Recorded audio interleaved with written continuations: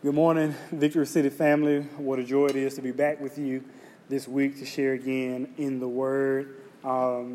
Just always grateful to be able to stand in this pulpit and share with you the Word of God. Always grateful that the Lord gives us His Word for the preaching of the gospel. I am always excited about preaching the Word, and this is not an exception. I am so excited to preach this Word. Just as we've been walking through the book of Acts, there are so many truths that are revealed to us through that book. And as we are working through, I think God is revealing more and more to us about the Holy Spirit, about our relationship with Him, and the relationship and the responsibility that we have as believers in the body of Christ.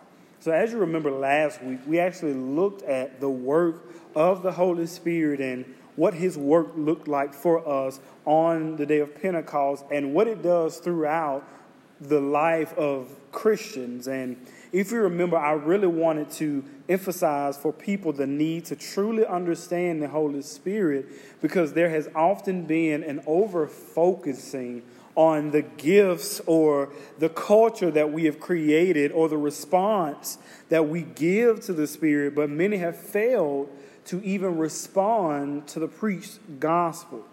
In fact, if we are honest, there has been an underemphasis on real, true, gospel-centered, gospel-focused preaching in our churches.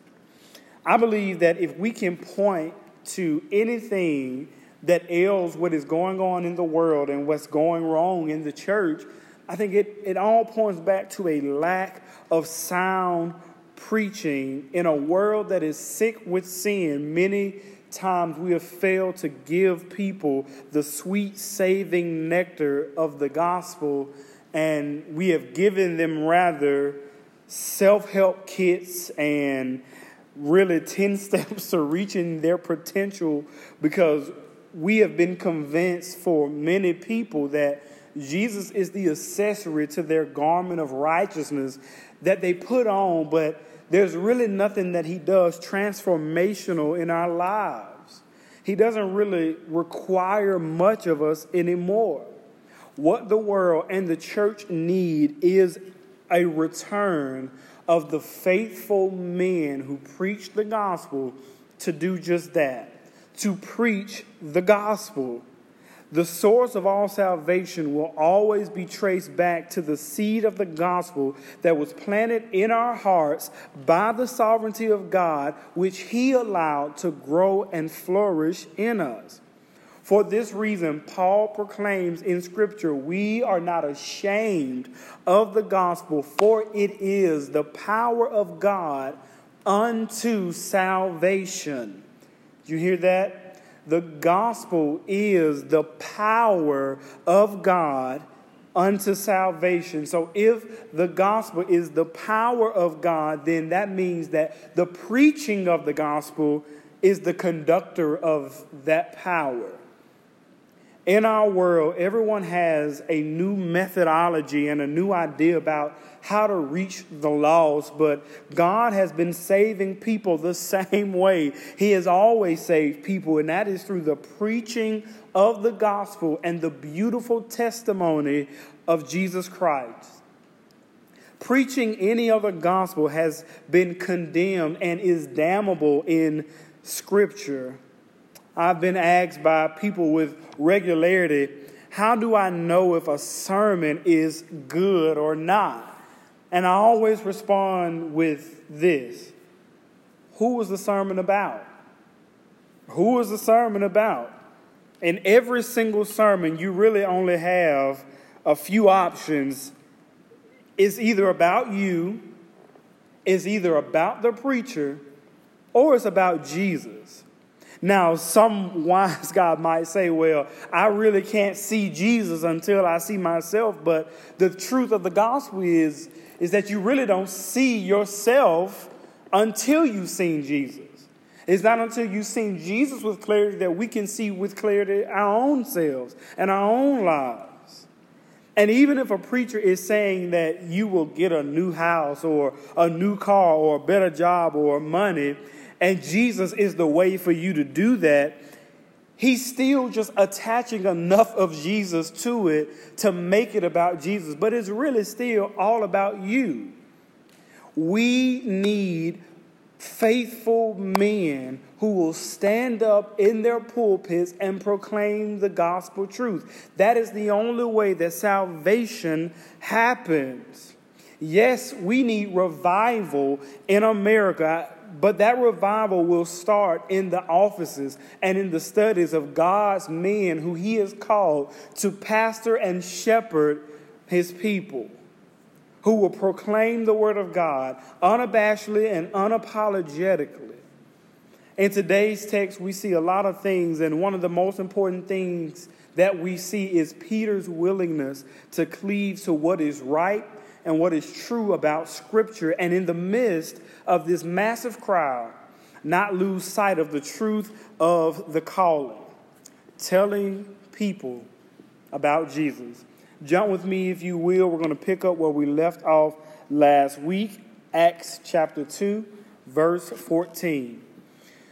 But Peter, standing with the 11, lifted up his voice and addressed them, "Men of Judea, and all who dwell in Jerusalem, let this be known to you, and give ear to my words. For these people are not drunk as you suppose, since it is only the third hour of the day. But this is what was uttered through the prophet Joel. And in the last days it shall be, God declares, that I will pour out my spirit on all flesh, and your sons and daughters shall prophesy, and your young men shall see visions, and your old men shall dream dreams. Even on my male servants and female servants in those days I will pour out my spirit, and they shall prophesy. And I will show wonders in the heavens above and signs on the earth below, blood and fire and vapor of smoke. The sun shall be turned to darkness and the moon to blood before the day of the Lord comes, the great and magnificent day. And it shall come to pass that everyone who calls upon the name of the Lord shall be saved." Let's pray.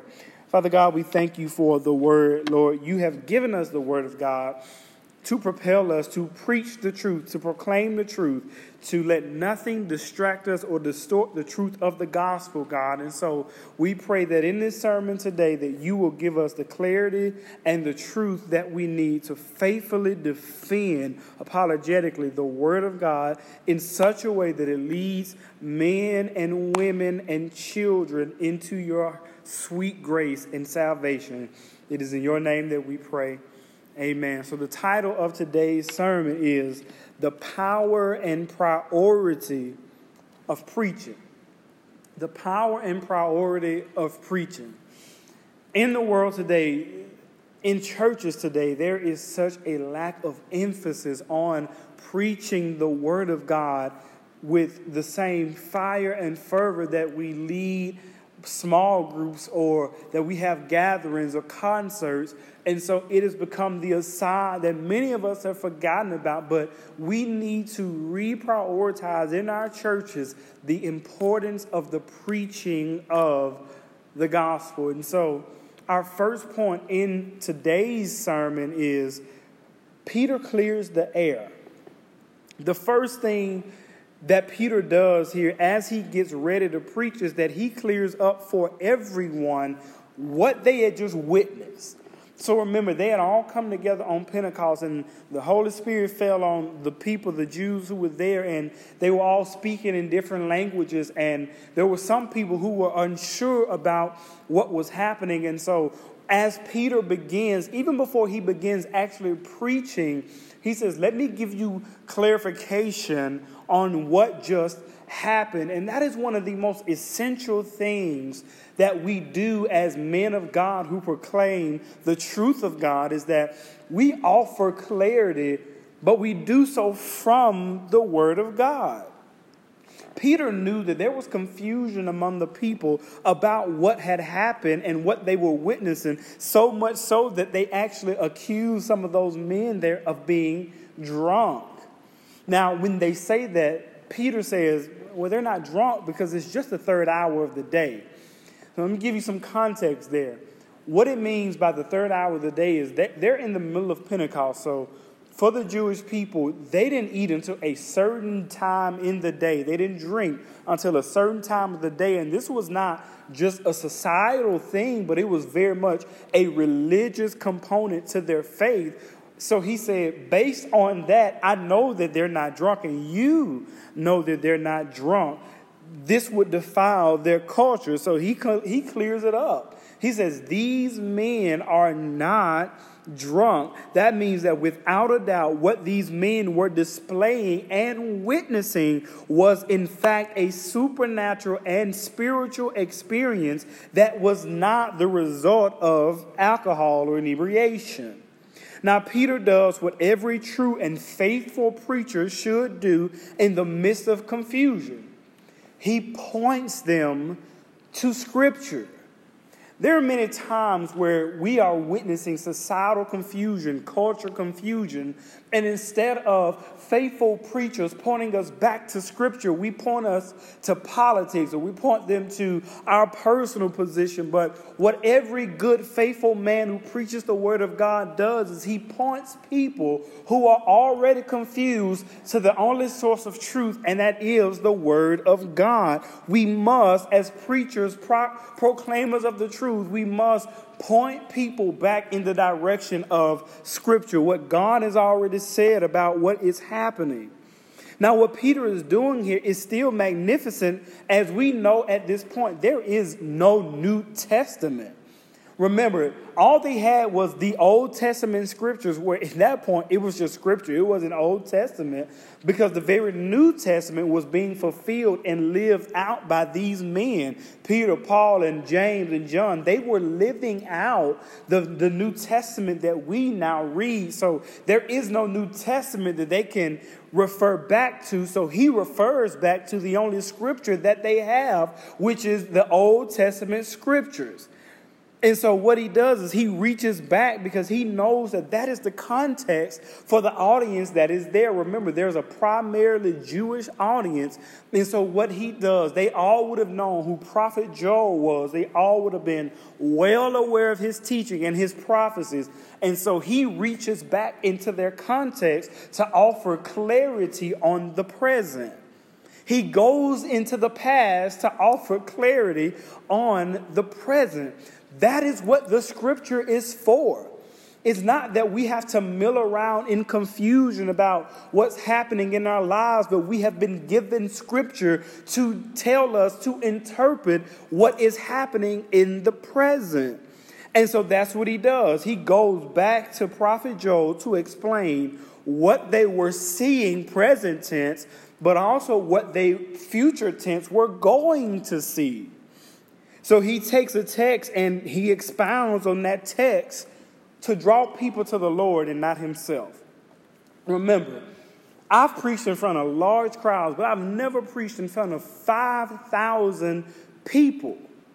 Peter here has an opportunity. He is preaching in front of 5,000 people, and he really has a decision that every preacher has to make every time we stand up and proclaim the gospel. Am I going to make this about me? Or am I going to make this about Jesus? Those are the options that we have. Am I going to preach and teach and lead people in such a way that they follow me? Or am I going to preach and lead people in such a way that they follow him? And what does Peter do? He makes sure that he draws the people to God and not himself.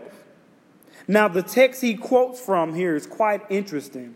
The first line of it is from the prophet Joel, says, "And in the last days." Peter is clearly, I think, defining the period that they were in as the last days. Now, I don't know about you, but I've been hearing about the last days since the 90s. And I know in the 80s, everybody thought Jesus was coming back. In the 70s, everybody thought Jesus was coming back. The 60s, the 50s, and so on and so on. Everybody always thought these are the last of the last days. So there are lots of people who have probably been hearing about the last days. And I remember having great fear as a child that the last days were coming, especially when we were going from 1999 to 2000. I just knew Jesus was coming back. So I have had that same fear that, I'm living in the last of last days. So let's clear this up. How long have we been in the last days? Are we actually living in the last days? Well, I can tell you how long it's been. We've been in the last days since the coronation of the ministry of Jesus Christ. When Jesus came as the Son of God in the flesh, he came and he coronated the beginning of the messianic period that will usher in the last days. So that's literally how long we've been in the last days. Over 2,000 years. We have been waiting on the return of Jesus Christ. And in this sermon, Peter may have realistically thought that the return of Jesus was imminent. It would be in any coming day. And so when he gets up to preach while they're having this joyous moment and this very spiritual moment, and you would think, he's going to come in and really lift them up to a higher, he says, and in the last days. Now, there are some people who would hear what Peter was saying and says, Peter is not sensitive to the Spirit. He's not operating in the Spirit because he doesn't realize they're on this big emotional high, and he comes around talking about the last days. It's like, what a downer, Peter. You're kind of a wet blanket on our Holy Spirit party that we were having. But for Peter, Holy Spirit coming was a reminder, because he knew what Scripture said about the outpouring of the Spirit of God on all flesh. He knew that was the sign of Jesus returning. And so he gets up not to preach in complacency, but he gets up to preach with great urgency. I think that's one of the main things that is missing in modern day preaching, is that we lack the urgency to warn people that there is a Savior who is going to return, who is going to judge our lives with righteous judgment. We are too comfortable preaching softball, vanilla sermons to make people feel good about themselves. But the reality is we don't tell people the truth. It doesn't matter how good they feel about themselves now. They're going to feel horrible about themselves on that day. And so what we have to do as heralds of the gospel is warn people about the impending judgment, that one day Jesus is coming back for his perfect, blameless, unblemished bride. And that's the church. And the only thing that's going to matter is, are you a part of that fellowship, or are you outside of it? Yes, though the days seemingly pass without exemption, we must still look and see that Jesus is soon to come.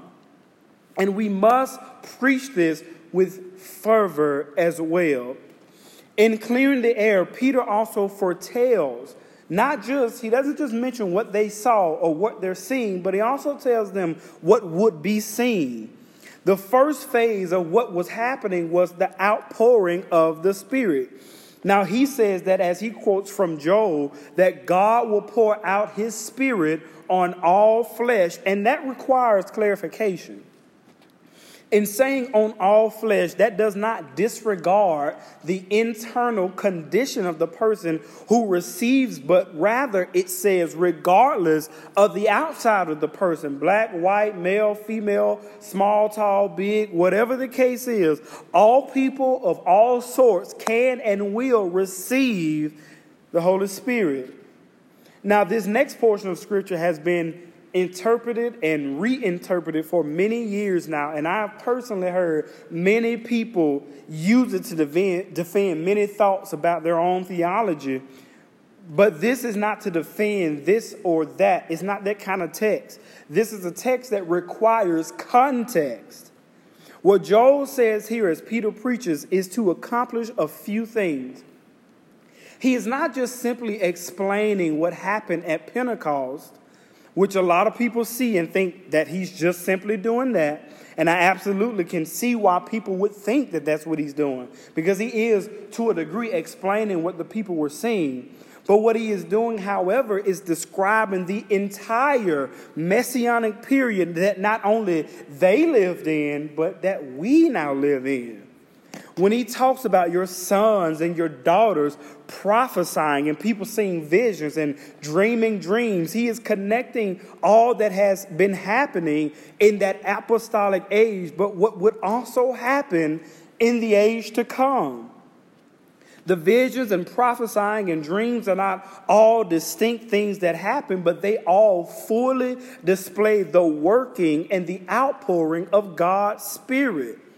Now, what many people have mistakenly done to this scripture is that they use it as a declaration for somebody to serve in some specific office, such as a prophet, or that they could prophesy. But the term here, prophesy, literally means one who proclaims the word of God.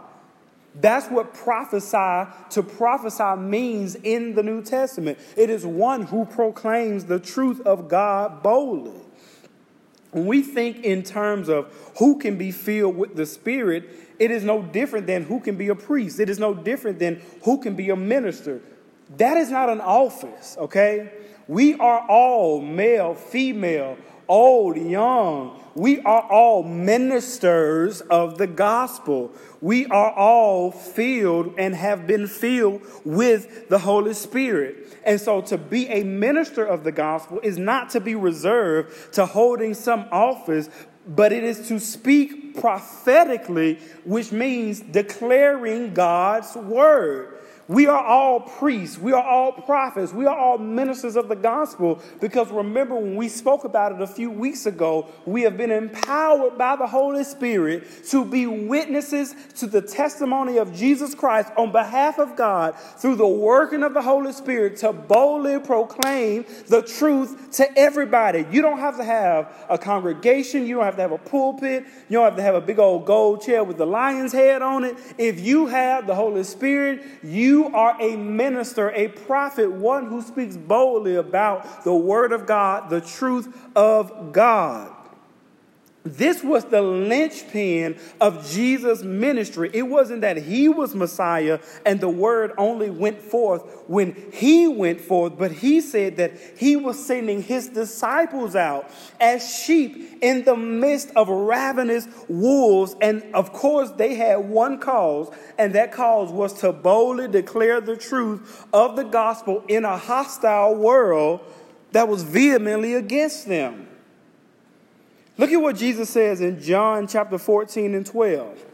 Truly, truly, I say to you, whoever believes in me will also do the works that I do, and greater works than these will he do, because I am going to the Father.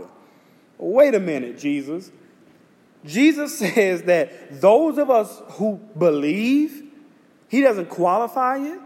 He doesn't say the preachers who believe. He doesn't say the pastors who believes. He says whoever believes.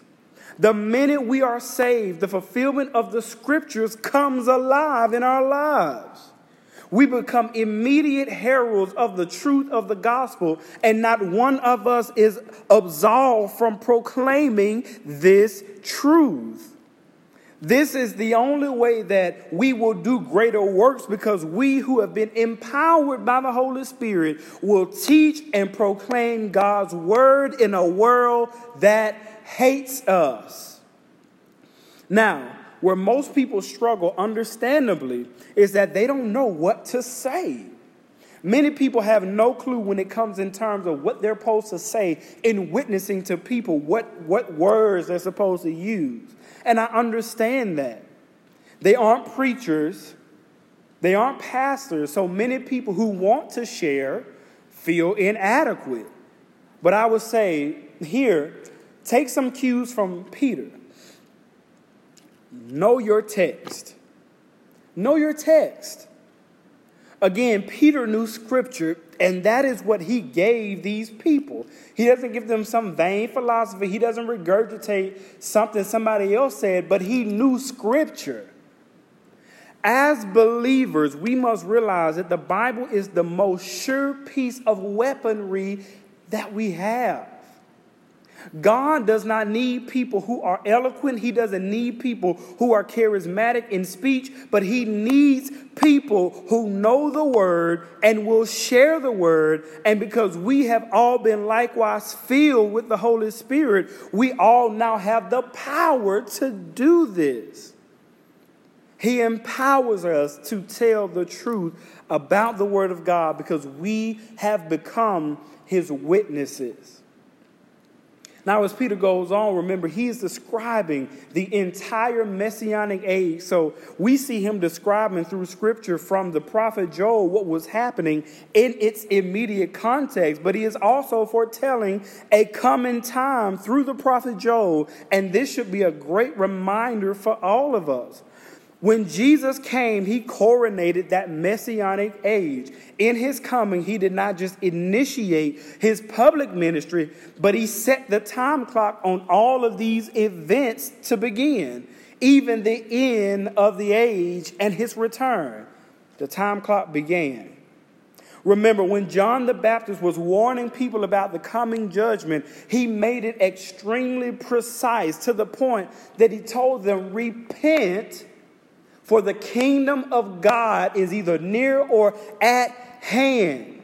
Now, he didn't say this just because Jesus was coming to establish his earthly kingdom, but he knew that Jesus coming meant that Jesus would come again to judge righteously with righteous judgment to divide those of us who believe from those of us who reject him. This preaching and teaching fueled the preaching and teaching of the apostles after him. And that is the direction that Peter is going. So let's make that the second and last point of our sermon today. Preaching must be prophetic. I don't know how we can call ourselves preachers if the preaching isn't prophetic.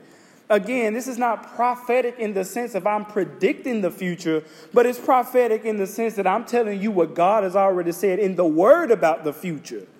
And I'm just boldly proclaiming that truth. Get this. The irony of many sermons today is that they all kind of boil down to what God can do now, how you can live your best life now. But the problem is that if you live your best life now, there's not going to be a future kingdom of God that awaits you. Then, and I would say, if there's no future kingdom of God awaiting your life, then good luck on living your best life now.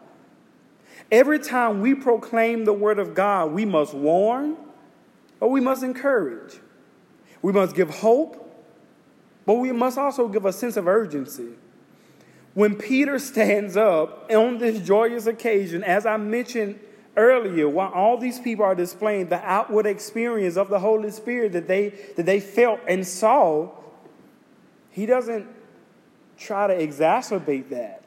He doesn't try to emote from that. He doesn't try to manipulate the situation. He stands up while he has their attention, while God has grabbed them, and he boldly proclaims the truth of God.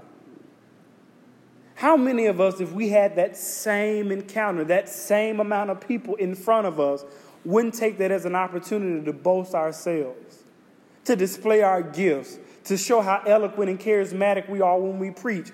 Peter doesn't do that. He knows that the reality is that he may never have all those people in the same place at the same time again. And so in that moment, he gets up, and instead of trying to make them more secure in their reality, he tries to reaffirm them about eternity. That is what prophetic preaching does. It warns us that right now is temporal, but there is an eternal weight of glory that is coming for all of us who believe or reject. And the truth of the matter is, and I'll let you hear this out of my mouth right now, I don't want anybody who is watching this sermon or listening to ever feel comfortable enough in where we are right now, because the Bible tells us in Hebrews that those who died in the faith were able to die in the faith because they knew that they were travelers, sojourners in a strange land, but they desired a greater country, one not made by the hands of man. And so they were able to do everything they did by faith because they knew that this was not the end of their lives, but that there was an eternity that awaited them. I don't want anybody listening here to be more secure in their reality than they are in their eternity. Because this life is fleeting. We all know that. That is what it means to faithfully preach, is not to make you feel comfortable about where you are, but if you are a Christian, to be comfortable about where you're going. Preaching must be prophetic. If we cannot unequivocally tell people that they have been saved, what they have been saved from and what they've been saved unto, then how can we celebrate their salvation in the first place? If I can't tell them that there was an eternal destination that awaited them while they were living in sin, but tell them also that in Christ Jesus they have been freed from sin and that eternal destination, if I have to skip over that so that I don't make people feel uncomfortable, how can I celebrate salvation in the first place? Our preaching must be prophetic. Through this coordination, God will give signs and wonders, and these will usher in the great day of judgment. Our preaching must be prophetic. It is not enough to tell people what you think God will do, but we must go to the scripture and tell them what he said he's going to do. Now, he says here that there is coming a day of judgment, and it will bring with it great signs and wonders and fear and horror for many people. But Peter calls it a great and magnificent day. A great and magnificent day. Let me tell you this. The only way that that day will be great and magnificent for any one of us is that we know that we will be preserved from it, and that we are covered by the blood of Jesus Christ, and that our sins have been taken away. That's why he says that everyone who calls on the name of the Lord will be saved. Only those who know him in the power of his resurrection will be preserved in the last day. Only those who have committed their lives, who have given Jesus the reins of their lives, will be saved. And for us who will be saved, it will be a glorious day. We must all face the reality of our Savior who will reappear, people. And I don't know about you, but as the Bible says, our salvation is nearer than when we first believed.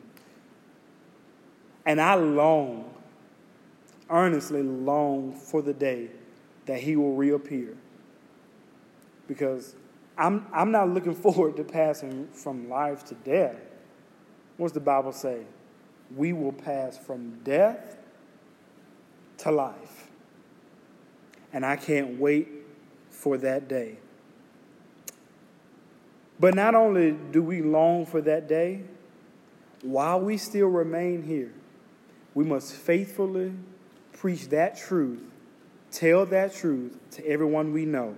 The truth of the gospel, not only in our churches, but in our homes, to our kids, with our spouses, on our jobs, with our bosses, with our co-workers, at family gatherings, with our loved ones.